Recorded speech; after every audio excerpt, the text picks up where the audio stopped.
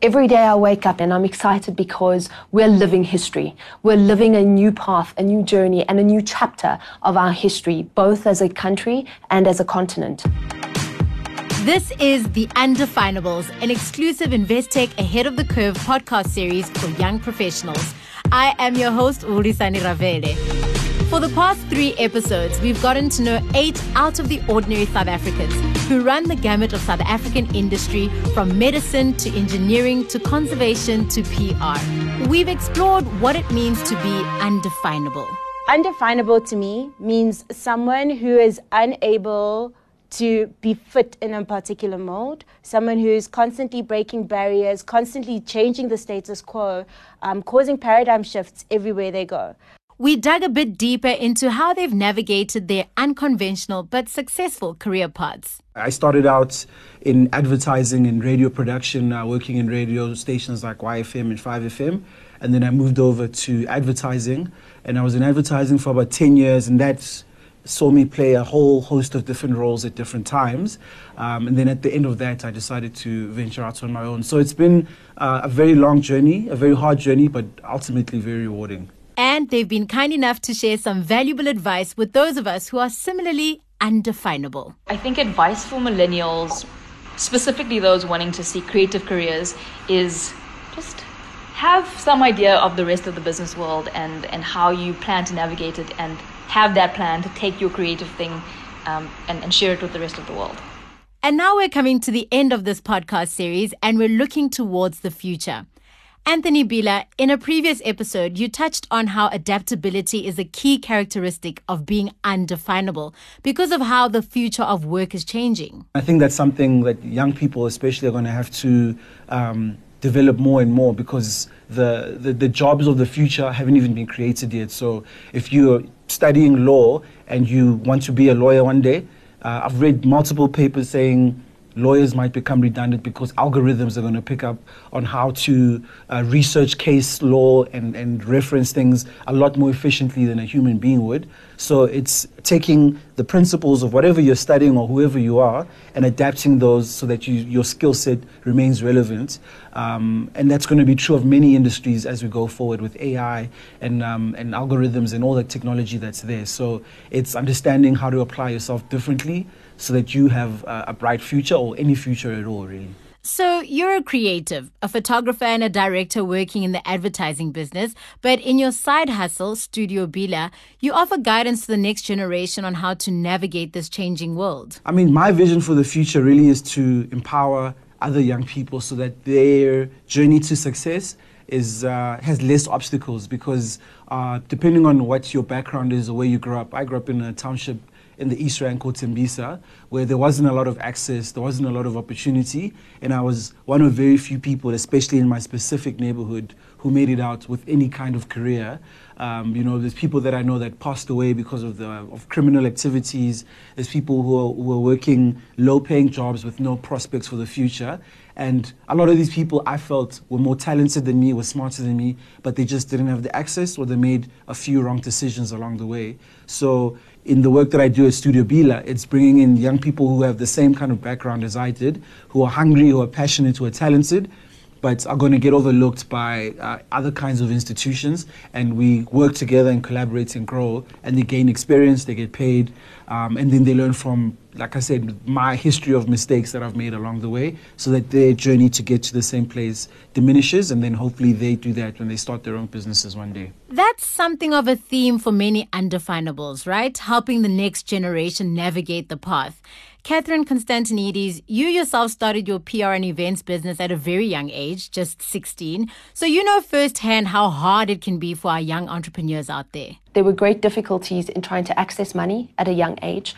There were very big difficulties because I was young. I was persecuted for that. So at a young age, I learned to lie about my age and learned to tell people I was a lot older because they expected me to be a lot older than I was. And very often I found that I was the only woman around a table. And these were things that I didn't realize, but I would have to really grapple with my entire journey. I still today, almost 15 years later, still find myself in a boardroom where I am the only woman around the table. But I really think that it's our responsibility as women and young women who are leaders in our fields to not only open the door, but make sure that we can take as many other young women through that same door with us. Allegra Dinkwanyane, the founder and CEO of Ogela Media, is one of the youngest owners of a 100% black-owned media company in South Africa at just the age of 28. Allegra, your future vision also includes, as Catherine puts it, taking as many other young women through that door with us. My vision for the company overall and myself as an entrepreneur, I mean, growing up, I wanted to be Oprah. Everybody knows that. My family, my friends, people even used to call me Mini Oprah at one point when I was still at UJ. And then I wanted to be a better version of Oprah. I don't know how to explain that, because I feel like if you have people that inspire you, don't stop where they have. You know, you need to just try and aim to go above, you know, and beyond where your mentors left the baton. So if I'm inspired by somebody such as Oprah, I look at my life and I'm like, oh, she's what, 60-something years old, I'm 28. How far do I still have to go, you know, to achieve the amount of success that she has, but by doing something that I love and at the same time inspiring people and you know, rising with other people along the journey. So for me, I think the vision has always just to be a strong, successful entrepreneur, do what I love, travel the world, start a family, have it all. I like that phrase, rising with other people. It's very Oprah-esque. I think the people around me should speak volumes for my success. You know, when you walk into my company and you look at the people that work for me, my family, my friends, people that are very close to me that I can help, they should be able, you shouldn't ask Allegro how successful she is. If you ask the people around me, or you just look at the type of lifestyle that they're living, you should be able to know that there is somebody amongst them that is successful, that is, you know, contributing to also their well-being and stability. And it's just my way of giving back. Like, I don't see myself as a successful entrepreneur and then have my family lacking. And they're just like, but there's this great entrepreneur the whole of Africa talks about, yet you can't point at anything great you're doing back at home, or your siblings aren't getting great education or things like that. You know, that for me, then you're not doing, something's wrong with whatever that you're doing. You're just chasing the money and you're leaving people behind. Because I just believe that my success is not for me alone. It's just to help other people, open doors for others, and those that look up to me one day will do more than what I've done as a 28-year-old and so on. So, yeah. Dr. Sivu, you've already conquered so many different disciplines. You're a medical doctor and a radio personality and a social media celebrity and also a bit of a fashion guru. How do you plan your future across so many different fields? It's always been a process of thinking about the bigger picture. So it's never for me about just what the next 2 years are going to be, what the next 3 years are going to be. It's always like, what do I want to do overall? So I look at what I want to do overall, and I've always said I wanted to change the state of healthcare in Southern Africa and Africa as a whole. And then the next step is, in order to do that, what do I need to do? So I knew that I had to go study to kind of make and learn the kind of things I need to achieve that final step. But in the process as well, it's come with looking at who I am and where I want Sivuyile to be in the next couple of years. So I kind of write down, I have a mind map of myself in the center, how I want the world to perceive me, what impression I need to be giving off, what I want to do and what the next steps are.